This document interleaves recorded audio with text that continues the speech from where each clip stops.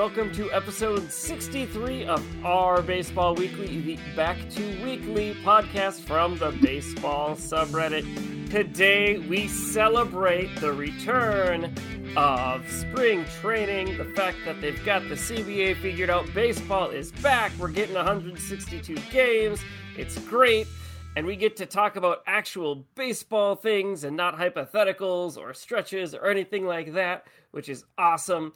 And then also, as a bonus, later this episode, Dylan sits down with Royals prospect Vinny Pasquantino, who sits at number 65 on the Zips prospect list. He, as I said, a Royals prospect.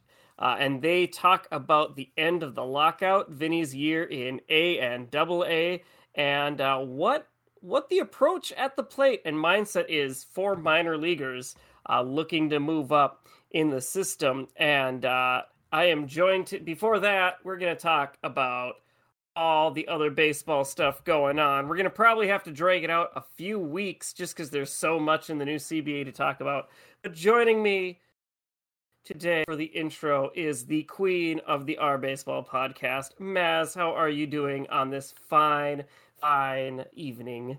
Doing very good, Lewis. You said it, not me. I said it a couple weeks ago. I'm glad to see that's catching on. You made it fetch happen. Yeah. Hey, everybody. Welcome. I am here. Lewis is here. And we're here, like you said, to talk about baseball. No more stretching for things to talk about. No more, oh my God, what are we going to talk about this week? Let's, shovel out a 45-minute podcast. We actually have stuff to talk about. I'm thrilled. We got stuff to talk about. We got interviews. It's great. Next week, this is the hard part with the truncated spring training. We got to do our division. We got to do the Division Dandies, the previous series. Despite the corny name, Jimmy called it that, and now we're stuck with it because I just decided it's fun enough to blame it on Jimmy every time. Division Dandies start next week. How could you hate Jimmy? Come on. You can't hate Jimmy. So Division Dandies start next week, reviewing all three of those.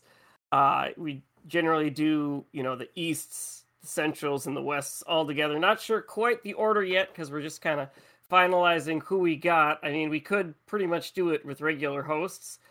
It's fun to have other people stop by. Yeah, vary it up. Bring from people from the sub on. Bring from some people from the Discord on. Just get some new names and voices out there. Exactly. So we're going to do a little good host, bad host here, because I have a heartfelt thing to say to those listening, and then Maz has got some things to say, and you're going to listen to her. Yeah. Sorry. I hate to be a downer. I hate to, come onto this podcast with the new CBA and have a bit of a downer, couple things to say, but get your good stuff out of the way first. The good stuff here, I just want to thank all of our dedicated listeners. A few of you reached out after I posted that note last week. Just wanted to see if we'd be back after the lockout. We're here. We're recording. And I'm assuming it's out if you're listening. So yes, we are back now that the lockout is over. It was a really rough week there where we thought we might be done. But I just want to thank everyone who reached out and also everyone who listens every week. We love getting emails at ourbaseballweekly@gmail.com. If you have any suggestions, any thoughts, ourbaseballweekly@gmail.com. Or just feel free to reach out to us on Reddit as well. We're pretty easy to get in touch with, and we love talking about baseball. We're happy it's back, and we're happy we get to continue weekly with some actual news to talk about. That is my note about the Our Baseball community. Maz, what were your feelings about the Our Baseball community here? All right. Well, like I said, I hate to be the person that's, a downer on the, baseball is back celebration, but I just had to make a note about how never forget during this lockout how you felt. Never forget how the owners theoretically spit in your face for 5 months, locking out the players, claiming poverty, throwing things into CBAs at the last minutes, this international draft that we just heard about for the first time a day before a new CBA was signed. Basically, I don't know, it kind of made me sick a little bit to see how everybody was so, I hate baseball and I hate the owners and this is terrible. And okay, let's be realistic. 90% of the people that said, I'm never watching baseball again are right back. That's expected. I was never I'm not watching baseball ever again person because it's ingrained in my DNA, as we mentioned like 2 weeks ago. I can't, I was like, man, this is going to be really rough. I don't know if I'm going to be able to. Well, I will still probably watch. All the extra stuff might be a little harder, but yeah. Absolutely. Like I said, I'm right there with you. I never lied to myself, and if you lied to yourself and said I'm never watching, and now you're back, it's fine. It happens. It's baseball. Baseball's great. but basically, my main gripe comes with the fact that these owners, like I said, basically spit in your face for 3 months, and now the CBA gets signed and you're immediately just like doing virtual backflips about how baseball's back. Like, I mean, can't you like virtual backflips, man? I mean, so do I, but okay, this is going to sound harsh and I'm sorry if it sounds harsh, but have some self-respect for like at least 2 days, See, here, I thought your rant was going to be about the people who turned on Scherzer. No, I did see that. I did see that I saw that on Monday. When did the CBA get signed? On Tuesday? I believe Tuesday or Wednesday. It was one of those days. I was in a work meeting, and same here. I was pretty busy this week. The news dropped, and I saw it come up, and I couldn't smile about it. I couldn't react to it because in the meeting we were talking about some terminated employees. So I couldn't react to it, and I was like, oh shoot. I had kind of a similar reaction because it was just like I was still there. I was still in that mindset of all this crap that we've been through for the last 3-6 months, and a new CBA gets done, and it's like, okay, that's cool. But I wasn't like, I saw people on Twitter that I follow like singing "Take Me Out to the Ball Game" on like their Twitter and stuff. I was. And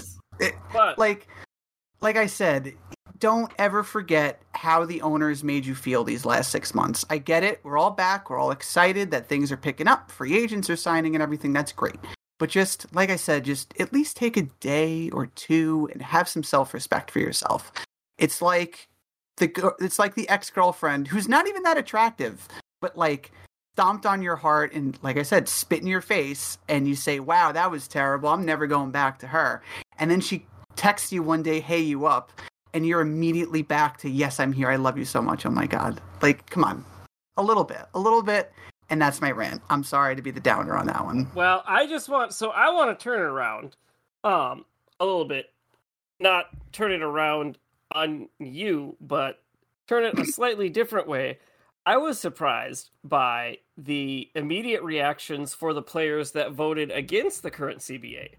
Like, immediate. True. And it's like, everyone, we were cheering, a lot of you were cheering these guys on as they were standing up to the owners, and then suddenly the players are finally, I want to be clear, the players did not cave in this agreement. The players didn't give up. Mm-hmm. They aren't split and the union is broken because they didn't vote unanimously to approve or deny this. That's just how negotiations work. I think they got pretty much, they got a lot of what they wanted. And I think they got almost everything they actually wanted. Because let's be real, in negotiations, your first offer is not what you expect to get. And your first offer is not what you necessarily want to get. You start high and go down. But you can't just turn on these players that have been fighting to get this deal right away just because they thought, hey, you know what? I think we can get a better deal. And everyone else is like, nah, we're good. This is good. Like, okay, that's how it works. That's why they vote on these things. Yeah, the immediate turn on, like I said, I think it was Monday, Tuesday. It was like a day or two before the CBA finally got signed. Like that turn of like the baseball and the our baseball community in general on the players is like an entirely different situation. I get it. I get it because it's the second deadline and everybody wants a 162 game season. I don't agree with it, but at least I kind of understand a little bit more like where people are coming from. The other thing that the thing that I had the most problem with was the fact of everybody just immediately forgiving and forgetting to the owners that locked the players out. Locked them out for 3 months before they even started negotiations, and then did all these bad faith negotiations on the deadlines that they set, and then threatens to cancel games. Nope, we can't play 162. Well, maybe we can if we get the deal done today. Like, come on. Everybody's just gotta, I'm excited too, but at least take a little bit of time and don't let them get away with it, like, immediately. You know what I mean? Well, it did get signed, and I want to actually talk about some happy things. Let's talk about some happy things. I'm so sorry. Come yell at me on Twitter or whatever if you really want to. But that's my rant, and I feel a little bit better about it now. Tweet at her. Go for it. All right, so there are lots to talk about, and like I said in the intro, we're probably going to have to spread it over a few weeks to really dig into everything that is in the CBA here, just because there's some stuff that we don't really even know what the implications really are. We can only speculate on some of this stuff. But first thing I want to talk about is that right here, after the longest off season, or it feels like the longest off season of the past, non-COVID. The COVID one was longer. Let's not forget. Two of these terrible long off seasons here. After this year, we have one of the shortest ones, it feels like, because 2023, the World Baseball Classic, is back, and it is also agreed to for 2026.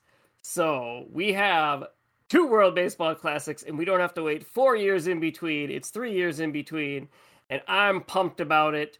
And I'm excited that at the end of the year, I know that I just have to make it through November, December, January, and the beginning of February before there's baseball back. So, I don't know, Maz, what are your feelings on the World Baseball Classic? I love it. I like it too. I like the World Baseball Classic. I think it's cool that we get all these players from all around the country that represent their home countries and everything. I don't know, but it's weird because I don't like the Olympics, so I don't really know. Maybe it's just baseball, but yeah, it should be cool. I missed it. I think the last one was supposed to be in 2020, right? And then it got canceled due to the pandemic. So yeah. It does stink that not all the best players go. DeGrom probably isn't going to be playing for Team USA. Trout's probably not going to be playing for Team USA. Some of the top tier, let's be honest, some of the non-Hispanic top tier players don't usually go. For one reason or another. Don't rule them out. It was 2021 was when we were supposed to have the last World Baseball Classic. It was. Okay. Yeah, 2021. And Mike Trout did indicate a couple years before that he might be willing to go for the next one. Well, now that he's secured the bag, he's got the mega extension, right? That is true. I feel like that probably changes things for a lot of players when they've got that guaranteed money. Playing a few more baseball games is a little more fun than, you don't want to end up like the shortstop in Major League, just trying to don't get injured before free agency. Yeah, exactly. Good move. Very good. Very good reference. But yeah, I'm excited for the World Baseball Classic. I like it. And that's it. That's my feelings. All right. So in addition, there's some other international stuff that I am personally excited about. I hope that I can make it to one of these. My wife and I have agreed we want to start traveling more. And this is something I would love to put on the calendar and see for a few years from now and start really planning and saving up. So here are some things they've got planned. Every May from 2023 to 2026, they're going to have regular season games at Mexico City. There's going to be a regular season series in Mexico City every May from 2023 to 2026. And then they are going to have a June series in London in 2023, 2024, and 2026. Why are they skipping 2025? Because in June 2025, they're going to be in Paris for a series. Very cool. So that's something. And then also, we're going to be looking at some games in San Juan, Puerto Rico in September of 2025 and 2026. And get your clock set for the early morning in 2024 and 2025, because they're looking at international series openers those 2 years, which I always love when there's that international opener. I get to set my clock for like 2, 3 a.m., turn on baseball and watch it for like 3 days, usually a week or two before the season starts. So really, we're looking at 2023 World Baseball Classic, 24 and 25, they're going to have the international openings. We're going to have March baseball for the next 3 years at least. So that's pretty exciting to me. They're also looking at some spring training games in Puerto Rico and or the Dominican Republic in 2024. And then they're also looking at doing some postseason tours of either Latin America and South Korea and Taiwan. So according to AP, Associated Press, exclusive, they were the ones who first reported this. This year, after this season, they're looking at touring South Korea and Taiwan, and then doing a Latin American tour in 2023. And I'm pretty excited about that. I love international baseball. I love weird time zones to wake up for. Probably won't wake up for the postseason, not postseason games. To be clear, there were some people that were confused about this. They're like, why are the playoffs suddenly in a different country? And it's like, no, like after the season, I guess off season would be a better way of saying it, right? Yeah. So I'm pumped for all of it. That should be great. They talk about growing the game internationally and everything. That's definitely a way to do it.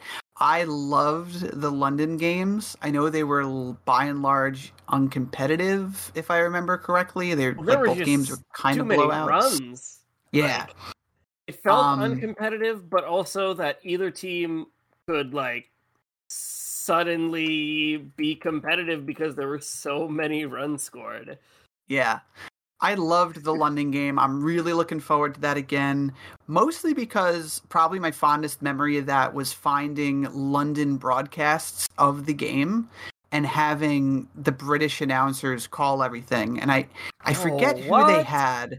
Yeah, I never told you about that. I missed this. Yeah. This was great. It was, I think it was a BBC or whatever sports channel was over there, stream of the game, and they had a London gentleman over there, a British gentleman, and then a current player. I forget who it was. It was either a current player or a current broadcaster who went over with him to be the analyst kind of.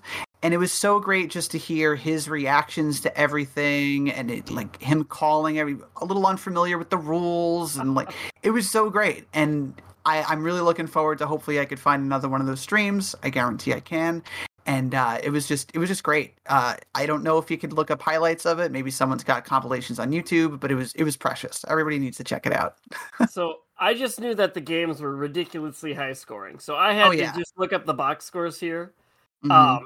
It felt a little competitive here. Actually, game 1, the Yankees came out of the gate and they scored 8 runs in the first inning? 6 runs. And then the Red Sox scored 6 to tie it up. Right. Okay, and there we go. Then the Yankees really piled it on, and they were up 17-6, and then the Red Sox scored 7 unanswered runs. Yeah, it was weird. The second game, the Yankees were shut out in the first inning. My goodness. Okay. And then the Red Sox scored 4.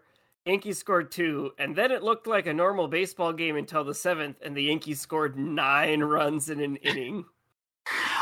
If I recall correctly, I think there was something up with like the aerodynamics of the stadium and maybe like the wind in the stadium that they had. I don't know. It Someone was correct me something if I'm like wrong. there wasn't a cross like normally just with the way the stadiums are laid out. There's a cross breeze or something, and there just wasn't one. Just with how there was so much foul territory, and I mean Hmm. it was um it was played at what let's Wembley see Stadium, I believe. London Stadium, Oh, which is, I mean, it's a multi-purpose, but it's like a track and field venue too. It was oh where yeah. they opened and closed the Summer Olympics.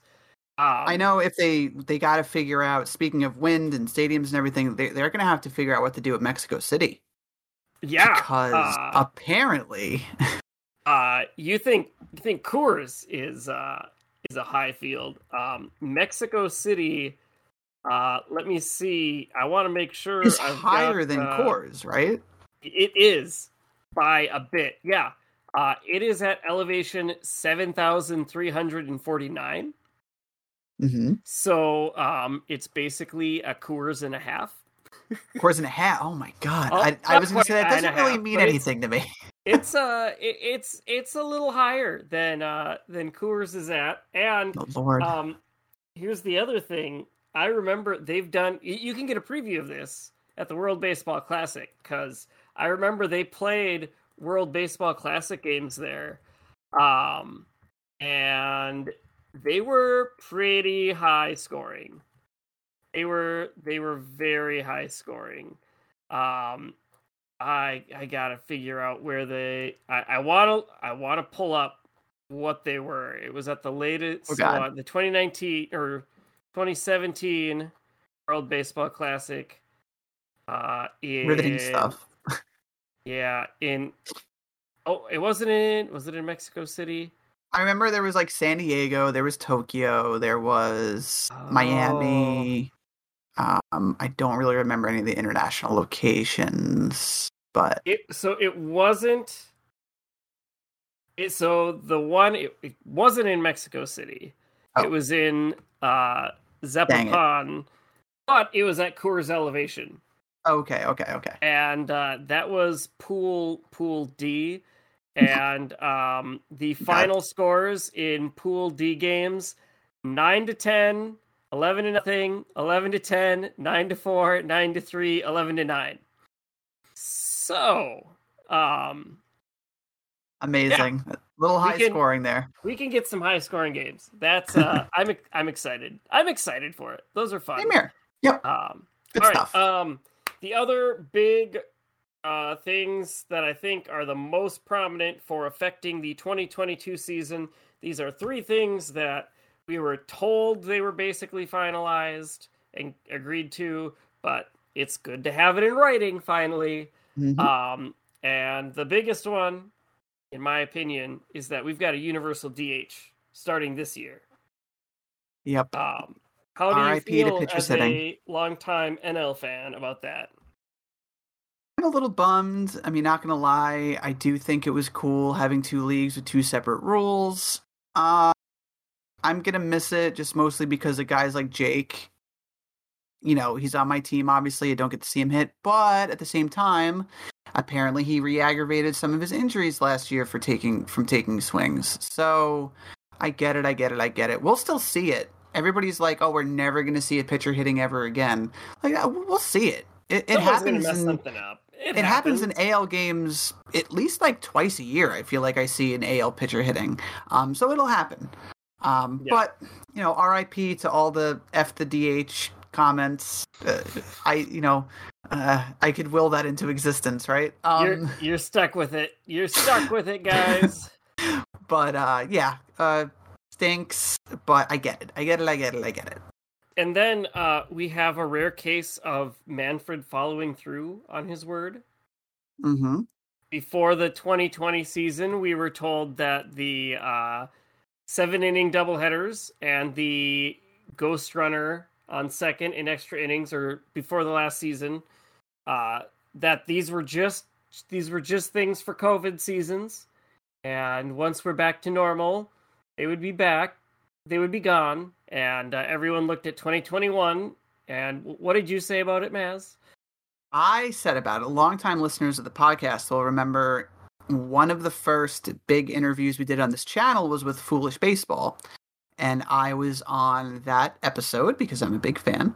And I had mentioned to him about how I couldn't help but to think that it was just a bargaining chip because the players like 7-inning doubleheaders, the players like man on second and extras. And I was convinced that Manfred was going to use that as a bargaining chip to sell to the players to get a CBA signed and say, well, I know you guys like this, so, we'll give it back if you sign the CBA. And that's not what happened. No. I mean, maybe it is behind closed doors, but I didn't hear anything about it. And I was shocked. Broken clock twice a day, you know what they say. But I was genuinely shocked that 7-inning doubleheaders and man on second didn't come back. We'll have to see. My guess is they will be topics in 5 years at the next negotiation. Oh my God! But stop. Let's not. No. I don't feel like talking about that right now. We don't need to worry about that. All right. Now we do have an interview later. So let's just rapid fire here. These are some big names signing. But despite everyone complaining about how it wasn't the rapid fire free agent frenzy that they thought it would, there's a lot of people that signed. It was much more of a frenzy than you think about. Just because a couple of big names aren't off the table yet doesn't mean it hasn't been pretty busy. So let's just run down these deals. We're sorry if we missed any. There were a lot. These are the more I felt like were the more important ones. Yeah. So if I missed it, sorry, but there was a lot. So go right, off. First up, the big one for now. Maybe Correa signs after we're done recording. Actually, he's gonna sign after we're done recording. Probably. It's inevitable. It's inevitable. All right. Carlos Rodon signs with the Giants on a 2-year, $44 million deal, and includes an opt-out after the first season. Mm-hmm.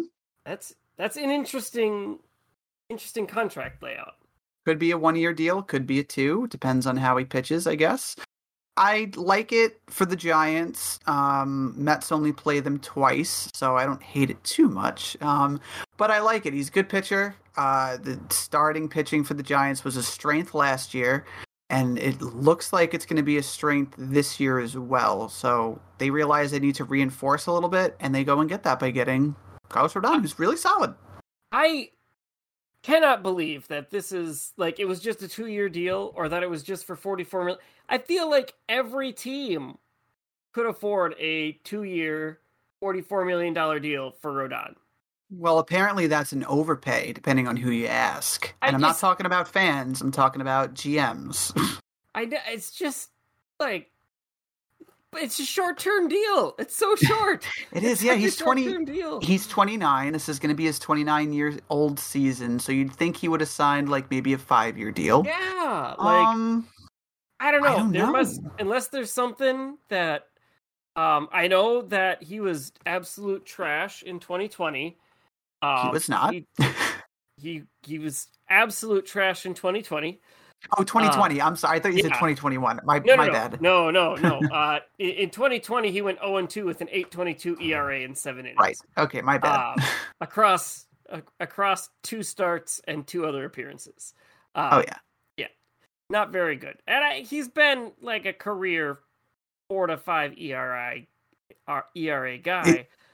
But he All-Star last year. Mm-hmm. And there was always that potential. You knew there was that potential there. So he did it and continued it. So I'm interested. Maybe I'm missing something. Obviously, all the teams have except for maybe the Rockies, have better analytics than I have access to. You got to rip on the Rockies at least once an episode. You know how it is. At least once an episode. So either there's something there, or I'm going to be really mad when he puts up a sub 4 ERA for that, and just. Yeah, he threw a no-hitter last year, right? I believe so. There were a lot of no-hitters last year. There was, yeah. Because he was a Cy Young candidate, All-Star, and it feels like he should have gotten more. Feels like it should have been longer, but maybe he's betting on himself, and maybe he pitches really good this year, and then he signs a monster contract somewhere after that. Never know. Yep, he victimized the Guardians, correct?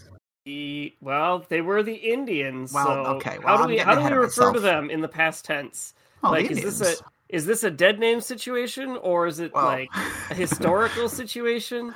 I don't know. Knowing a thing or two about dead names, I don't.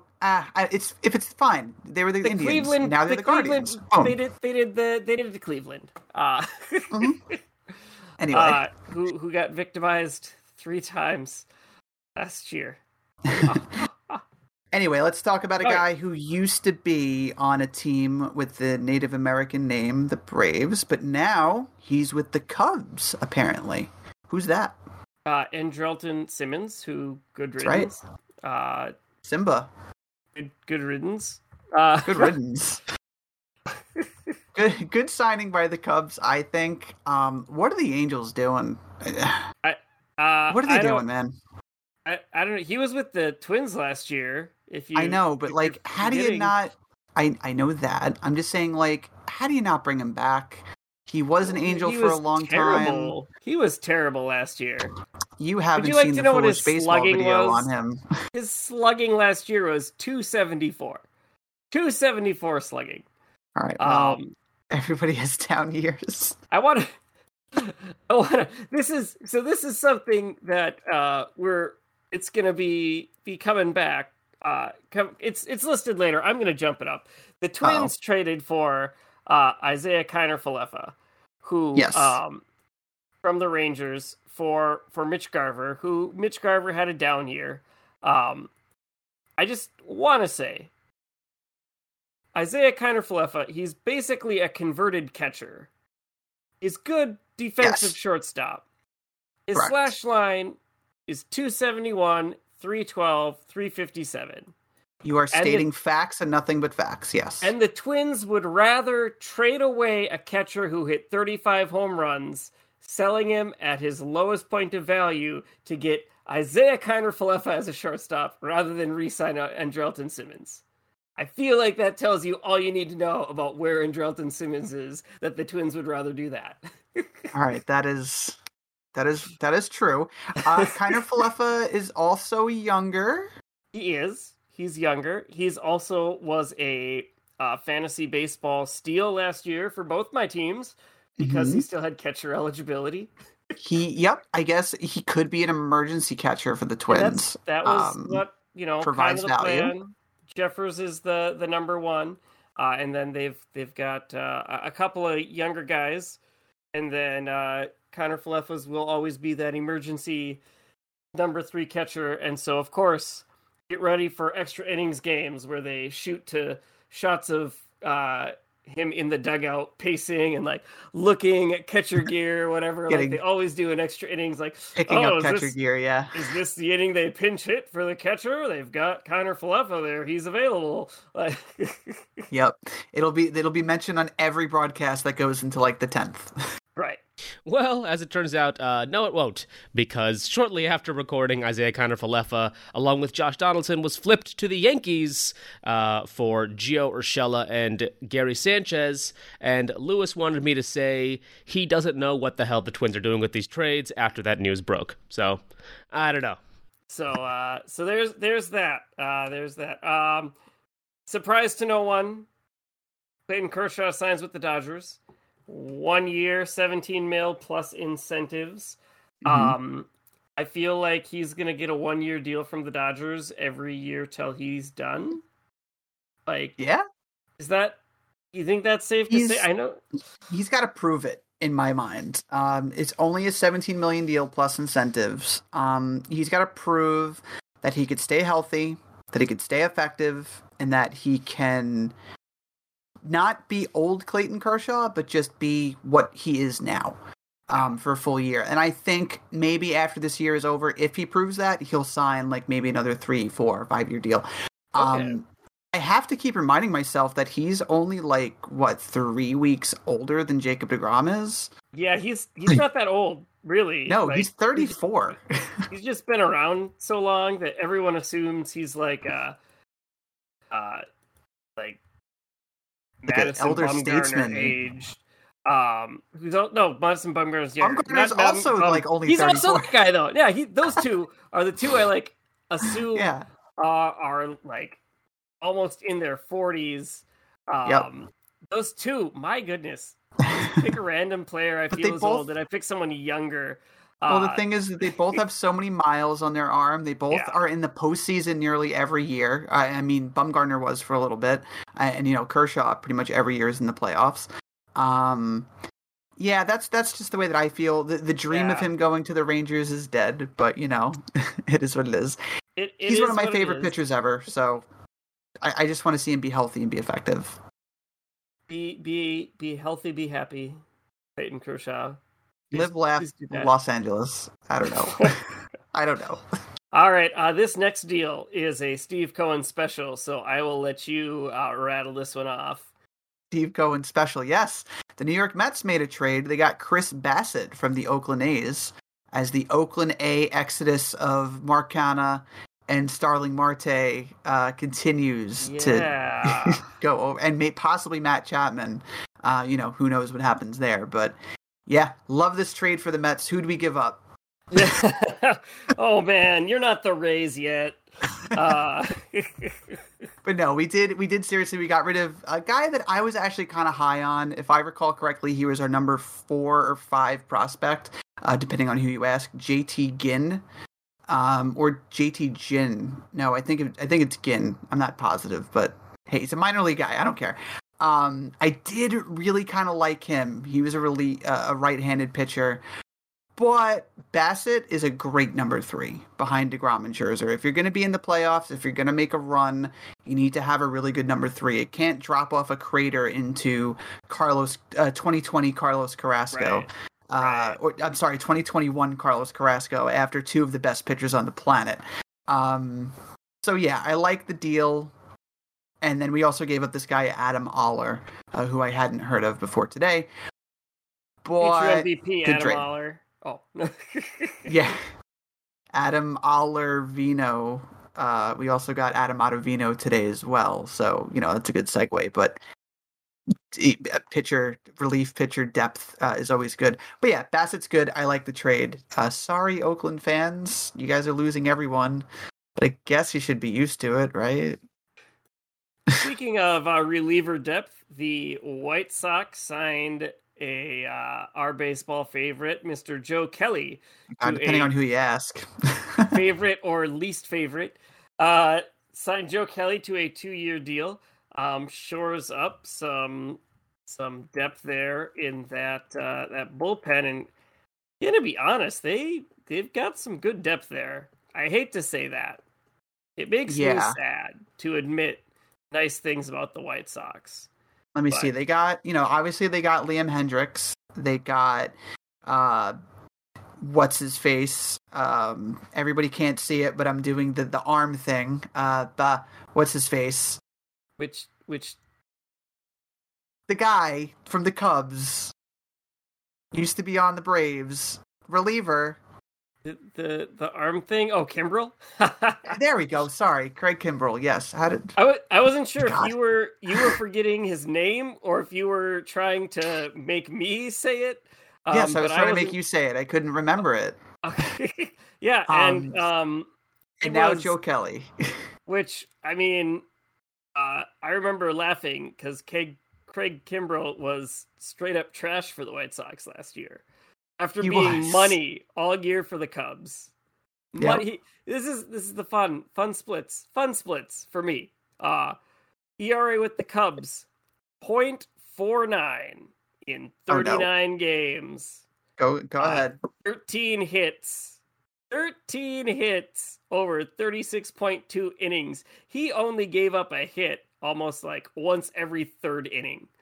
Comes to the White Sox. 5.09 ERA. Yeah, he wasn't good for the Sox, but you have to assume that He's not going to be that bad again. But anyway, I'm sorry. My point. Really my up point. and down. Really, like Yeah. up and down, up and down. I mean, he was not good in 2019 or 2020. So yeah, who knows? Well, my point was, I'm sorry, was that with the addition of Joe Kelly, it seems like the White Sox are trying to do everything they can to sign every insane reliever on the planet. Yes. Yep. Guys that throw 100 and curse, like Liam Hendricks, and then Joe Kelly, who's just kind of insane, and also could like dial it up to 100 occasionally, I believe. So, good move. I really wanted the Mets to get him, but hey, whatever. Can't have everything. I'm going to swap these last couple here because it's one that I'd like to get your take on. Juris Familia is now a Philly. That's my take. The Phillies on a 1-year, $6 million contract with some incentives there. What, as a Met fan, what do you feel about that? I don't know. I was never the biggest Uris Familia fan. Yes, sorry. No problem. I was never the biggest Uris Familia fan, except when he was saving 50-plus games for us in 2015. But I don't know. These last couple of years, ever since that year that we traded him to Oakland and he came back on a free agent deal, he's just been really weird.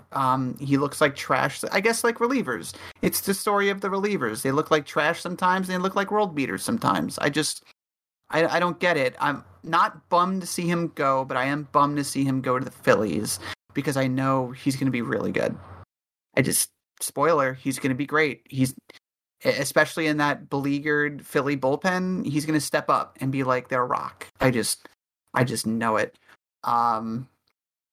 Yeah, I don't like it. But he's also a domestic abuse guy, so it makes it a little bit easier to... Yeah. I saw your face just now. I'm sorry.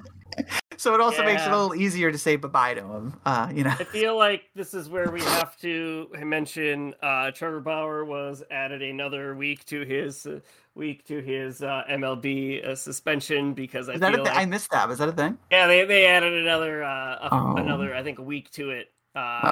Shame. They continue to follow that. That was a good segue that I didn't even know that we needed. We'll see how that works out. All right, last couple deals here. This one just broke. More time for Bauer to retweet Deshaun Watson.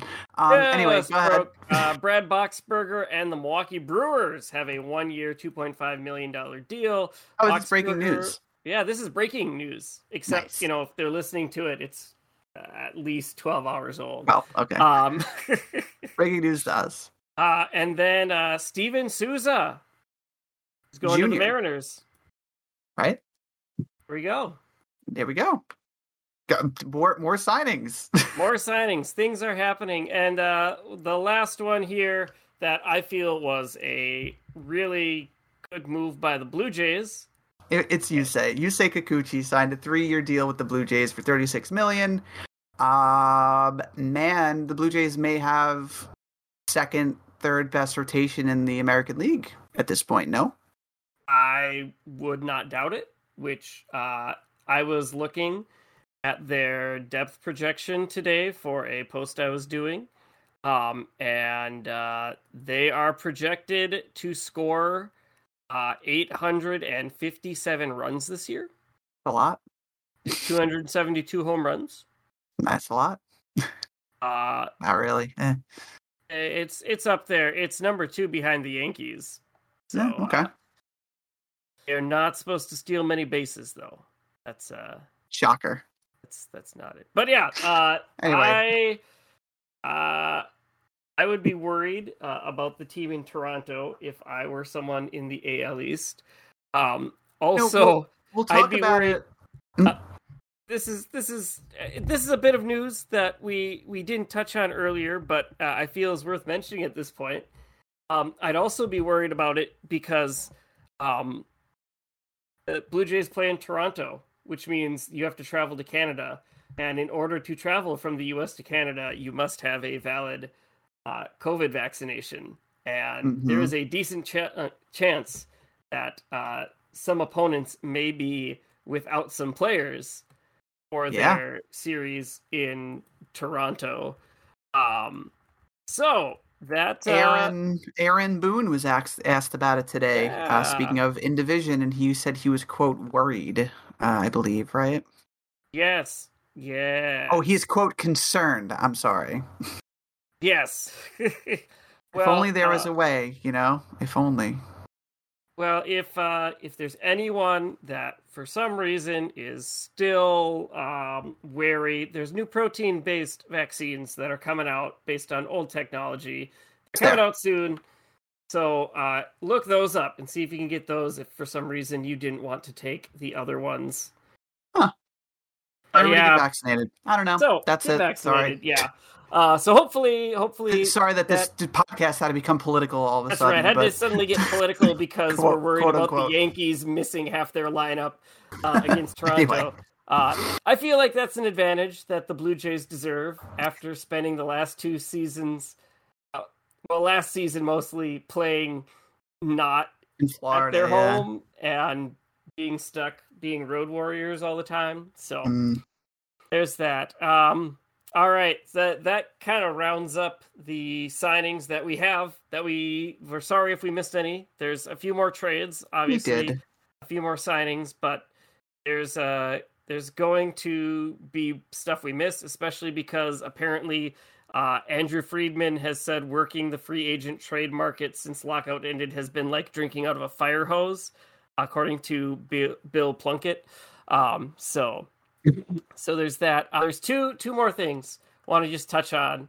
First of all, I want to bring up something. My co-host here ate a baseball card for some reason. Oh Lord! And I'd like you to share the story why, and tell me what the experience was like eating a baseball card.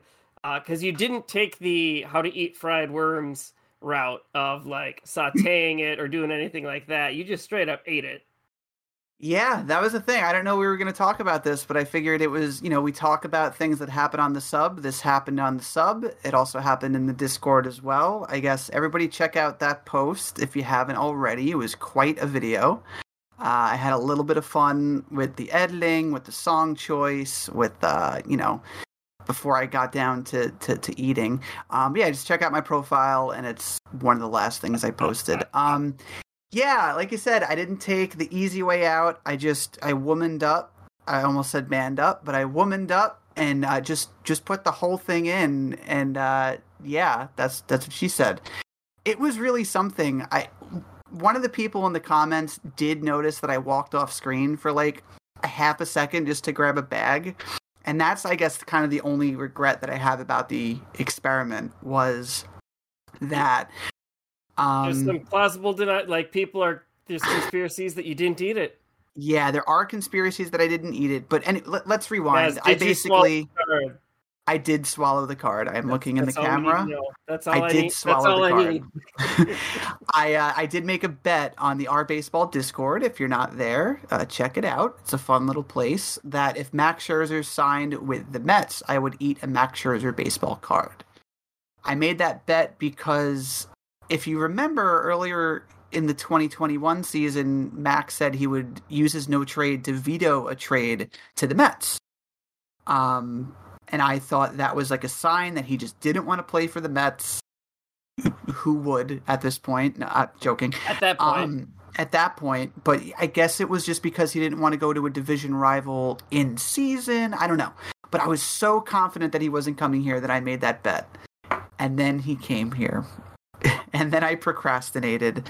And then I finally bought and ate the card this last week. And it was probably the most disgusting thing I've ever eaten or had in my mouth in general. Yeah, it was bad.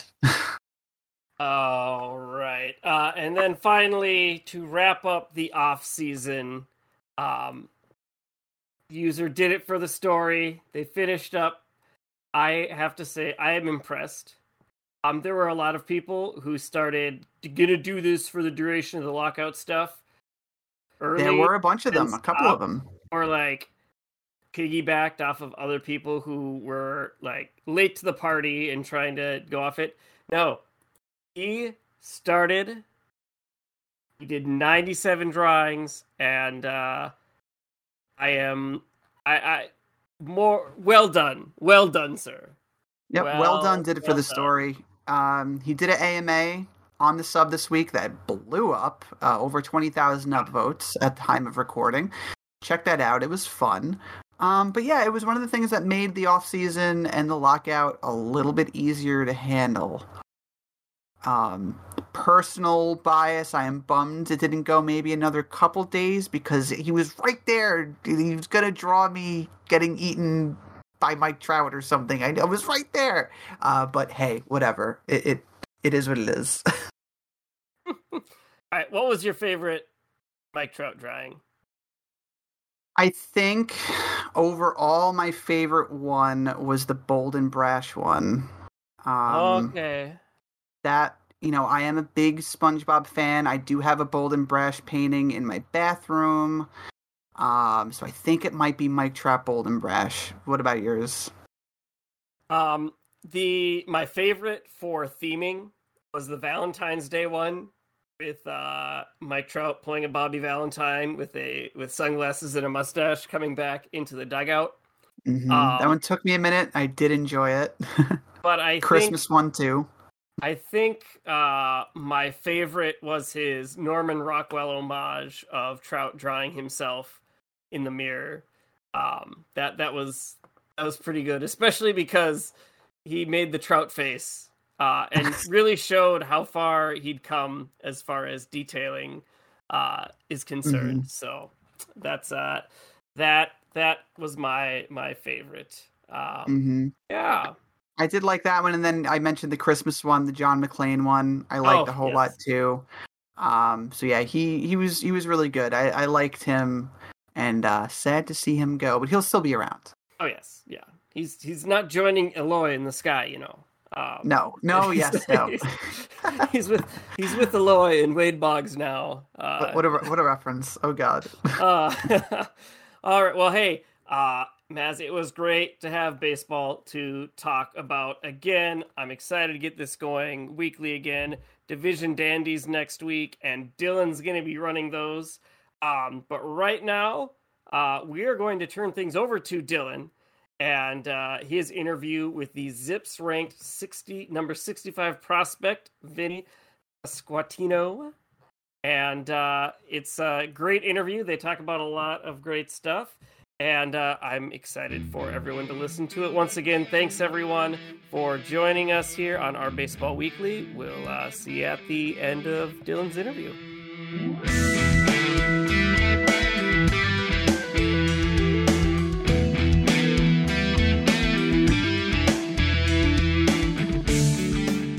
All right, Vinny. So obviously we're talking on a pretty awesome day for baseball, I would say. The lockout is officially over.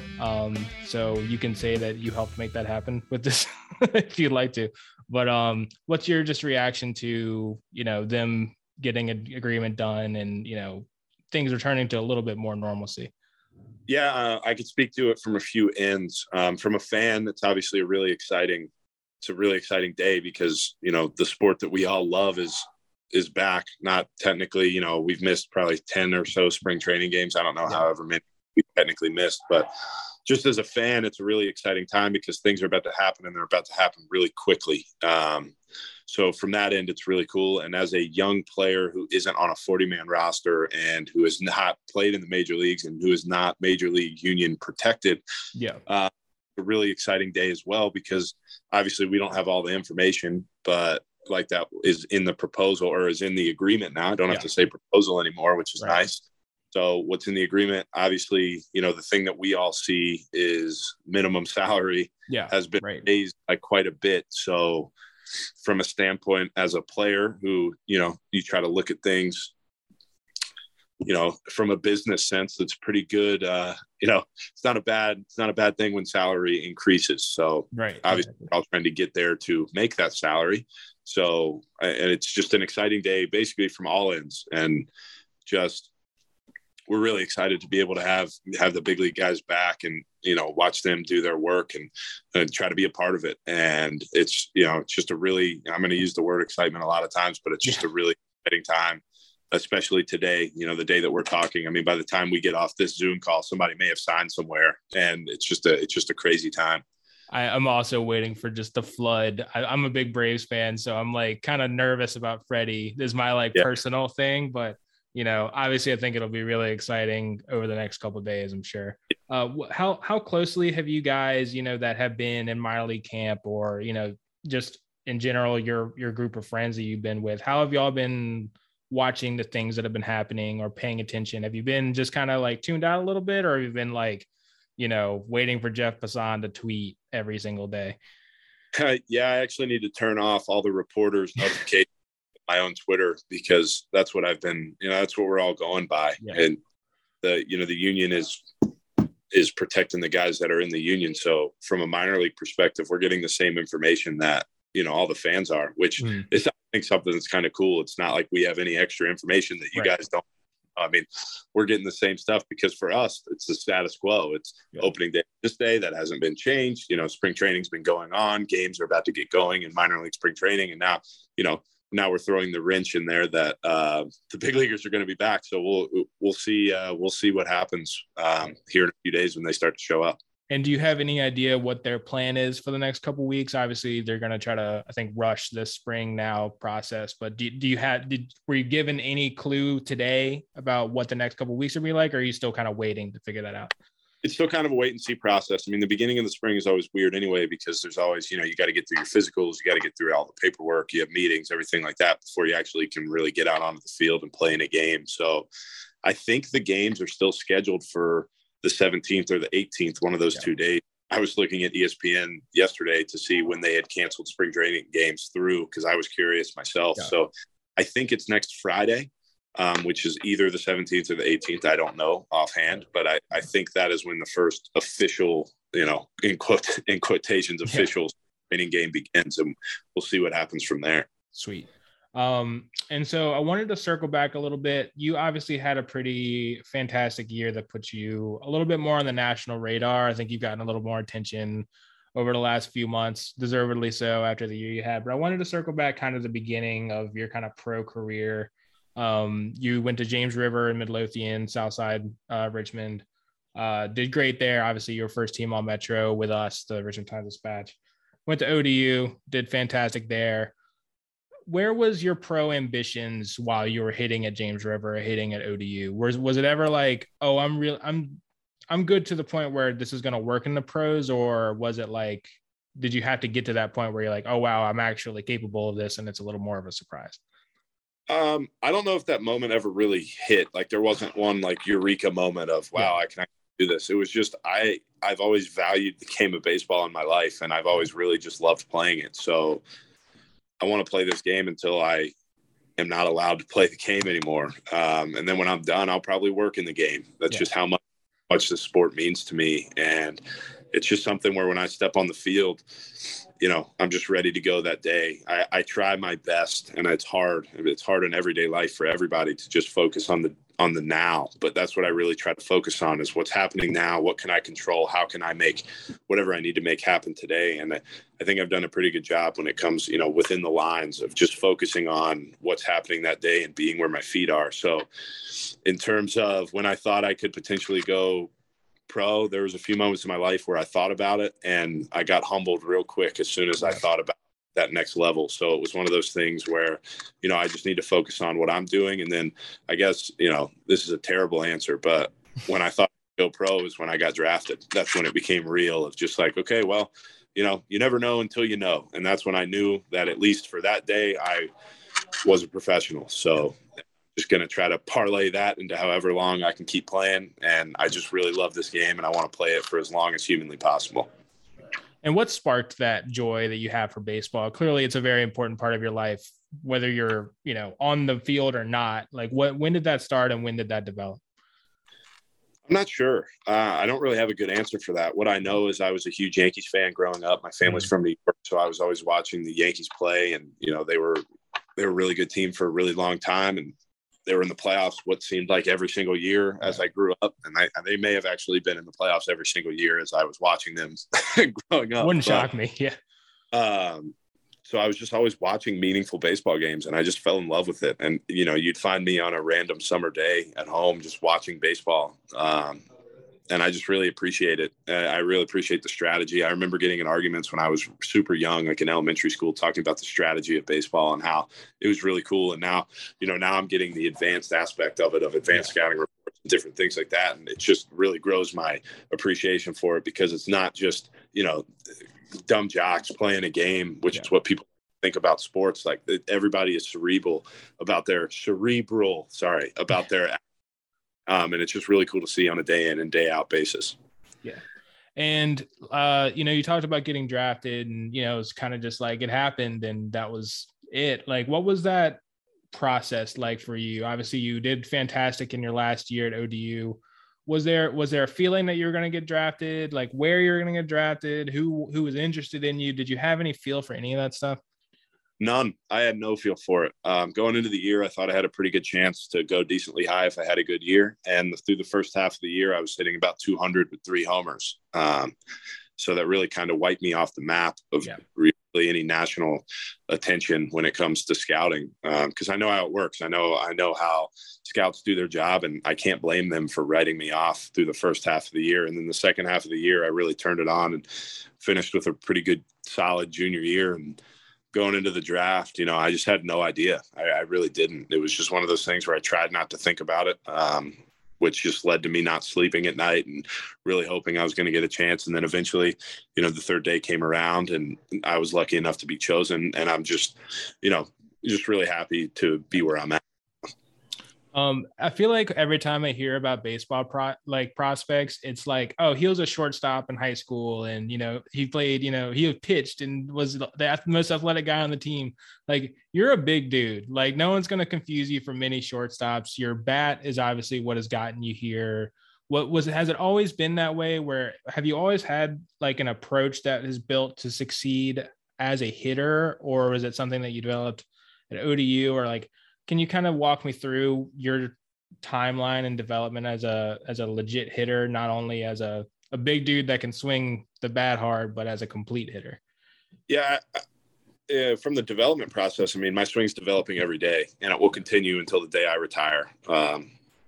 It's just one of those things where every day I'm looking for the next thing that can make me just a little bit better. And I've always been like that. It's always been trying to figure out what's the next step. I remember being in the car with my dad talking about not getting cheated when I was probably 13 years old, of making sure to like have a good at bat and make sure, that's the focus every time, is have a good at bat. And where I'm lucky enough is that throughout my entire life, that was, that's my main goal, and it's still my main goal, is have a good at bat. It's just really important to me. Like, you hear a lot of guys talk about launch angle, talk about different other things like that. And my foundation is have a good at bat every single time I step up to the plate. And it's always been like that. So, just throughout my life, my mindset has been really consistent, from the time I was really young until now. It's the same general approach. Obviously, there are different specific things that I'm doing, but it's still the same general approach. Right. And so you got a little bit of taste of rookie ball, I think, the year you were drafted. And then all hell broke loose, the next year after that. I talked to actually this, like, it would have been like, I guess early last year. I talked to Daniel Lynch and Noah Murdoch, who are other local dudes in the Royal system. So I guess the Royals now have this like 804 pipeline developing. And, Eaton, who actually is my roommate here, who went to Thomas Dale. There you go. So even more. Yeah. They love the 804 dudes. So what was it like for you? Like, what was that moment like to learn that, maybe your first full year was in jeopardy, right? Obviously it turned out to be canceled. And what was that year like for you developing? Were you mostly spending time at home? Were you training? Walk me through that process. Yeah, I mean, I guess I can say this now because we're almost 2 years removed, but James River let us use their fields when that all happened. So, we were able to get on the field, and we had a group of, solid probably 20 or so guys that were able to get and do live at bats every Tuesday. We'd go up to James River and get our work in. So that was always nice, being able to do that, because there's some good talent out of the 804, and we were able to pretty much get everybody together to do that. So that was good. But, from a living perspective, I really got to appreciate my family a lot more, because I haven't been around a lot. So, you look back in 2020, and most of the time, most of the thoughts are negative because of kind of what happened with the world. But where I try to spin it positively, just in my own personal selfish aspect, is I was really able to get to know my girlfriend a lot better and get to know my family a lot better, because we all lived together for pretty much 6 months of the entire thing. So it was just a really unique, interesting opportunity to be able to get to know the people closest to me who I haven't really been around in a while, because I was off at school. So I really just tried to appreciate those moments of being able to be with my family 24/7, because like right now I've been gone for a month and we FaceTime, but it's just, you know how it is. FaceTime's not the same as the flesh. So I really just tried to take those moments to appreciate spending time with family. And while I was super disappointed that the season was canceled, I just tried to spin it into a positive and just try to develop as a human and as a baseball player. Yeah.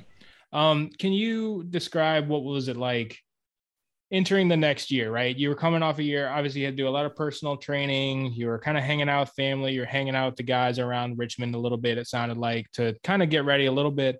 But could you tell where you were progressing coming off, you've only been in rookie ball, right? You were obviously going to go to high A, I think, to start the next year. Could you tell that you were in a good spot, or was it just like, I need to see it when it happens and that's pretty much it? Yeah, I really didn't know where I was. We had a Instructs in the fall, which was kind of a measuring stick for where everybody was at. And then you have a full off season after that. So it was basically full off season, go to spring training for a week. Okay, now an extended off season, parlayed that into a fall camp with a bunch of minor leaguers like playing, into another off season, into, okay, now you're going into an 120 game full season. So there really wasn't a way to know where you were until the season started. Yeah. So really just one of those things where I think for a lot of people, there was a lot of nervousness and anxiety surrounding last season, because people hadn't played in front of fans, and with a full infield and outfield and umpires in over a year. So it was just one of those things where you really just, it's like jumping into a cold pool. You can't just dip your toe. You just got to go all the way in to know how it feels. Yeah. And obviously it didn't seem like it was too big of a learning curve for you. I mean, you hit well in high A and you basically did the exact same thing and doubled in your first taste of double A. What clicked for you? Like how does it go from, I'm not sure how my first real taste of minor league baseball is going to go to you're now looking like one of the better hitters in double A in your first season? It was just that same mindset. And it just worked. I wouldn't say anything clicked. It's just, I tried to be a tough out every single time. And that's really it. I try not to have any fear at the plate. And it's just, I'm going to go play my game. And it seemed to have a good effect last year. And it's not saying that means it's going to have a good effect this year, or that approach is going to work in 2 years. It's just one of those things where on a day in and day out basis, my goal is to be a tough out. And that's what I tried to do for them, for all of last year. And now we're looking forward to this year and see how it goes. Yeah. Was there any moment that jumps out to you, a guy you faced, a hit, a home run, a walk you took in at bat, anything from the past year that you look back on and you're like, that was a really great moment for me in my career and I'm going to remember that one? The biggest one is probably, there's a rule, kind of an unwritten rule in baseball, like within dugouts, that if you hit a foul ball homer, you're going to strike out pretty much no matter what, because you've already wasted your homer and you hit a foul. And I had an at bat this year where I hit a foul ball homer, and then I hit another foul ball homer, and then on the next pitch I hit a homer. So for 3 straight pitch, I hit 3 homers, 2 being foul, 1 being fair. And kind of the rule of thumb is if you hit a foul ball homer, the only way to get back to even is to hit another one. So I proved that theory right, and that was probably the coolest moment of the year, other than winning a championship. Obviously, winning a championship is the number one answer, but from a personal side, that was a pretty cool moment, just because it was like I got a bunch of texts from college friends and high school friends and just people all over, because one of those things that we talked about all the time, and I was able to successfully go foul ball homer, That's such like that's like peak like baseball nerdy like answer, like in a complimentary way.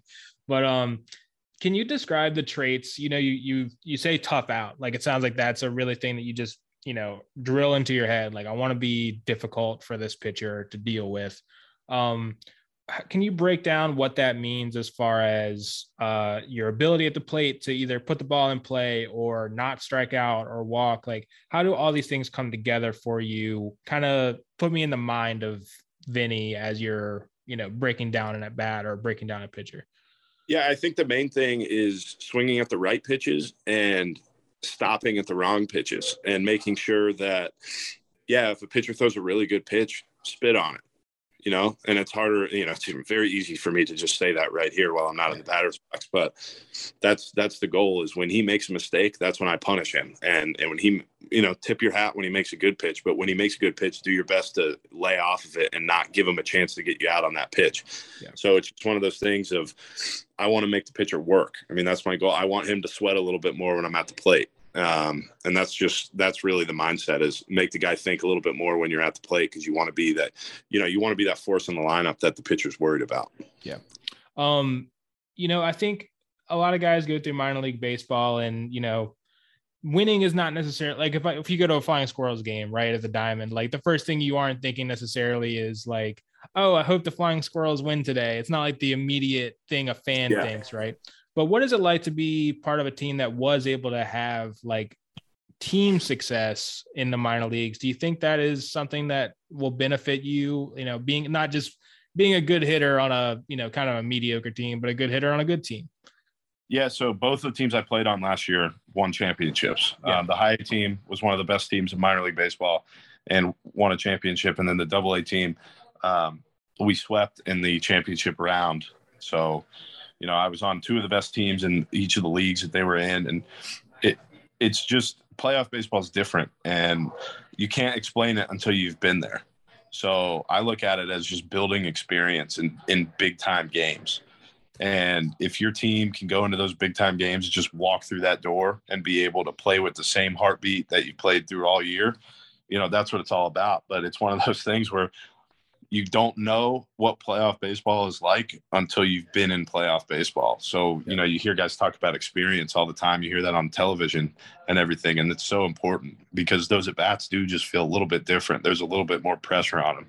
So being able to be on those two teams who were able to fight through that fire and walk through it and win championships, it's just super important because it's something that we're all going to remember. I mean, we're going to get rings for it. Those two teams are going to go down in history with the Royals as two minor league teams that were able to win championships. Yeah.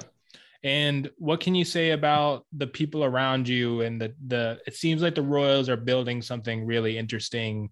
It seems like, based on what I heard from Noah and Daniel last year, them paying you guys throughout really early on throughout the shutdown, right? And it seems like they've gone out of their way to do things the right way to these players that, aren't being paid a ton of money yet, right? Like maybe eventually, right? But it seems like they're doing right by you guys and the results are showing up. Can you talk about the talent in the organization and the support you've gotten from the organization?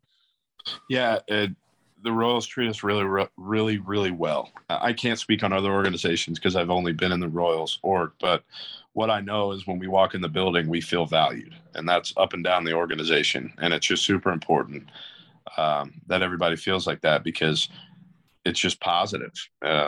Nobody feels slighted.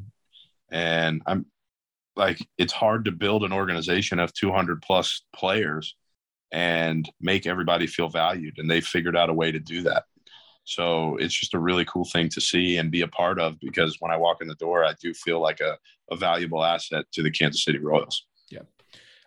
Did you get to share any time with Bobby Witt down there? And who are some of the others that you either shared other guys that you really were blown away by around you, either on your team or in, other teams in AA that you got to see?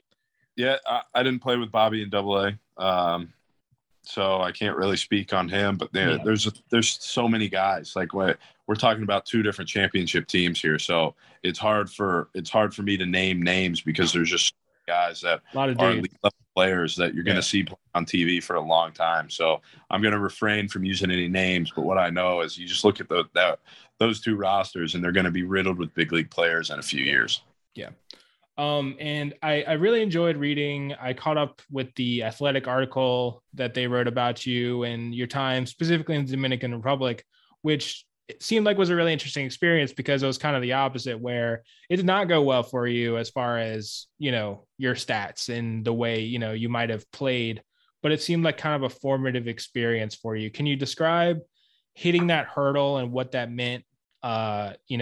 Being challenged like that and in a different kind of baseball culture as well. Yeah, the Dominican was one of the more impactful experiences I've had in my life, just because of how different of a world it is. Yeah, we were staying in the middle of the city. I didn't have a car. I was relying on a van of a driver who didn't speak any English, and I'm not complaining about that. That's just what it was. I mean, that was just the truth of it. So, there was a group of about 8 American players who were all in the hotel, and we all would show up at the same time at the front of the hotel to where they had security everywhere to get in the van and head to the field. And it's just a different way of baseball. It's a different way of life. And it was something that I'm really proud that I went down there to do it. Obviously, I wish I would have played better, but I don't live and die through my statistical baseball numbers. So it's one of those things where I look back and I realize, I grew as a person down there, and that's all I can really ask when it comes to having experiences like that. Yeah. Do you have any specific stories from that little time that you spent there, either with the guys around you or in those games? I know it feels like a party atmosphere when you're at the games. It feels very different and lively. But the Dominican in general, did you have any funny stories or fun moments come from there? Probably the funniest story is we were supposed to have a game at 7:15 against the team, and we were on the road. So we drove, got there, we're ready for the game at 7:15. Our pitcher had started warming up, and then they decided to just change the game to 8:00. There was no reason for it. There was no bad weather. There was fans in the building. They just changed it. They just changed it to 8:00. And those games are on TV. It's not like they're big time games down there. They just like, no, we're actually going to start at 8. And then there was a pregame ceremony, and that was probably the funniest moment because it was like, wait, we can just change the time of games. It's a lot of freedom. Like, oh yeah, this happens a lot. That's really cool. So how do you look back on the last year? Like having such, like I mentioned it right at the beginning, you kind of now on national radar, you're on the map a little bit more than you used to be as a pro prospect, part of the Royals' future possibly. What's it been like to get that extra attention, to see the fruits of your kind of work kind of start to build toward your, eventual pro career? Yeah, I mean, I've always wanted to play in the major leagues. I mean, that's always been the goal with baseball. Is I love this game. I want to play it as long as possible, but the goal is to make it to the major leagues. And then the next goal is win a championship at the major league level. And I'm just happy to still be playing, and my goals are still in front of me. And that's the most exciting part for me, is looking back on the past year. It's like just getting closer. I'm just buying my time. I'm trying to do my job every day when I show up to the field, and I'm trying to do it at a really high level. And so far I've been able to do that. And so that's my goal going into this year, is just appreciate every day, try to put my best foot forward and, have a good time while I do it. So, because I don't want to be miserable all year and not have a good time. So I'm excited for the upcoming year. I'm really excited to get things going, and I'm glad the lockout has ended now, and it kind of feels normal, even though it was still normal for minor leaguers. So, when I look back on it, it's just full of exciting times for me. And I'm excited to, keep my head looking forward and see where this thing takes me. Yeah. I think I touched on it a little bit earlier, but can you kind of walk me through what the last few weeks have been for you, starting to prepare, even as the lockout is going on, how your training has been? And also, I know that you've been grinding on Madden a lot. So if you want to walk me through your Madden journeys or whatever else you got going on in your life. Yeah. So basically getting ready for the season is just getting ready for those days where, you show up at a certain time, you get home at a certain time, you go to sleep, you get up, and, getting into that routine. And that's what it's all about. Just like any job, that's what baseball is. It's finding that routine, you know, you don't want the day to be the same every single day, but it's finding a routine within that chaos of being able to be comfortable with where you're at. So that's kind of what my training cycles are, is trying to get on a routine. So then when we get out here, we get on a different routine. And then you can probably hear my roommates in the back. There's Michigan State's playing Maryland currently. Yeah. And they're having a great time watching. You just try to find that routine. And that's what spring training is all about, is, you know, you try to mix things up a little bit, but for the most part, we're on the same schedule every single day, just getting ready for the season. And yeah, in terms of Madden, my roommates and I have overtaken the Chicago Bears, and we're in our third year now. We lost the Super Bowl in our second year. We're in our third year. We're 4-1. We're working towards another championship run. Who do you got quarterback in the Bears right now? Justin Fields is he's taking the helm because he's a 90 speed, and we're really developing him as a passer as well. But you know, it's going pretty good so far. Nice. Any football takes about the last week of action? I know we cover Washington pretty closely around here, and Wentz is an interesting acquisition. Russell Wilson, obviously a much bigger one for the Broncos. Any opinions of the NFL action lately? As of now, no hot takes on the NFL. I'm just watching all these moves happen and just enjoying the movement in sports right now. Yeah. And I'm also enjoying that the MLB is getting some time on ESPN. That's pretty exciting for the time being. Yeah. Finally, for a good reation. For the last few weeks, it's been not for less great reasons, but we've been on that podcast. We've been updating people with how things are going. And last week we're just like, I don't know what we're supposed to update with. It felt like there was like a giant wall hit. So I'm glad that the last few days have changed, for whatever reason have changed, but it's great to see that, you know, things will start smoothing out a little bit and hopefully getting back into the swing of things. But just to wrap up a little bit here, Vinny, you know, you could be on the cusp of the major leagues in the next year or so. What's it like going from an 11th round pick that, you know, like it seemed like your pro aspirations were, I'm ready to do it, but I'm not expecting anything, right? And now you've worked your way into that role. What's it like to be able to be on the cusp of a dream coming true as a lifelong baseball person? I try not to think about it in terms of like the broader aspect of it, because I'm still just focused on what I'm doing. Yeah. Like I'm in the middle of it right now. I don't really want to, you know, expand my thoughts on it. I just want to keep doing what I'm doing and having a good time while I do it, because I don't want to put any extra pressure on myself. Yeah. So in terms of that, it's just one of those things, like I'm ready for it. When the time calls, I'll be ready for it, and we'll see what happens when it happens. So I know that's not really a great answer there, but that's what I got for you. I know some people are very goal oriented, others are not. Do you have any specific goals for yourself and what you want to accomplish by the time your career is done and what you want to contribute to this sport? I want to be a winner. That's what I want to be. I want to be a guy that when I hang them up, I want to have won. And that could be in many different avenues, but you know, the main goal right now is win a World Series. And that's what I'm really focused on, because that's what I've always wanted to do is hoist that thing up there and just be pumped to be a winner. So that's the goal, is win a World Series and see what happens from there. Yeah. Spoken like a true Yankees fan. Vinny, I think that was all the questions I had. Is there anything else about, you know, your history, James River, to you, last couple of years for you? Anything else that you might want to contribute about, you know, that people might want to know about or learn about you? Well, nothing like crazy. I'm really proud of my hometown. I'm really proud to be from the 804. Yeah. My bat model with Louisville is it's called the P804.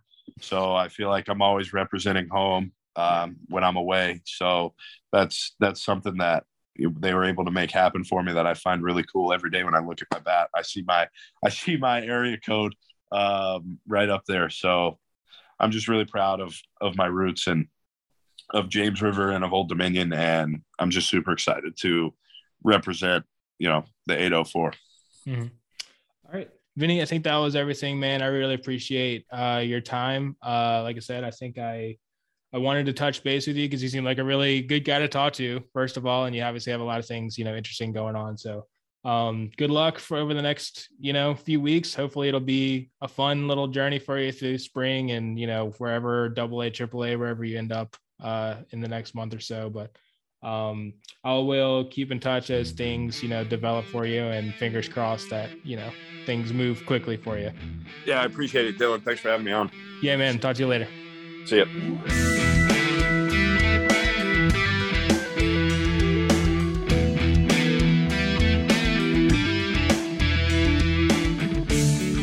Well, that's this week's episode of Our Baseball Weekly. Thanks for listening. A big thank you to Vinny for joining us for that last interview. And if you know anyone that would like to be interviewed, or you want to request an interview, be sure to email us at ourbaseballweekly@gmail.com, or just reach out to us on Reddit, and we would be happy to get back to you. Our Baseball Weekly is executive produced by me, Lewis. Our editor is Nime, and our production admin is Christine. Our intro segment was hosted by me and co-hosted by the queen of the podcast, Maz, and Dylan was our interviewer. Our theme music was composed by Chuck Leese. All episodes of Our Baseball Weekly release Monday morning, bright and early, so you can have it for your morning commute. We'll see you guys next week. Thanks for listening.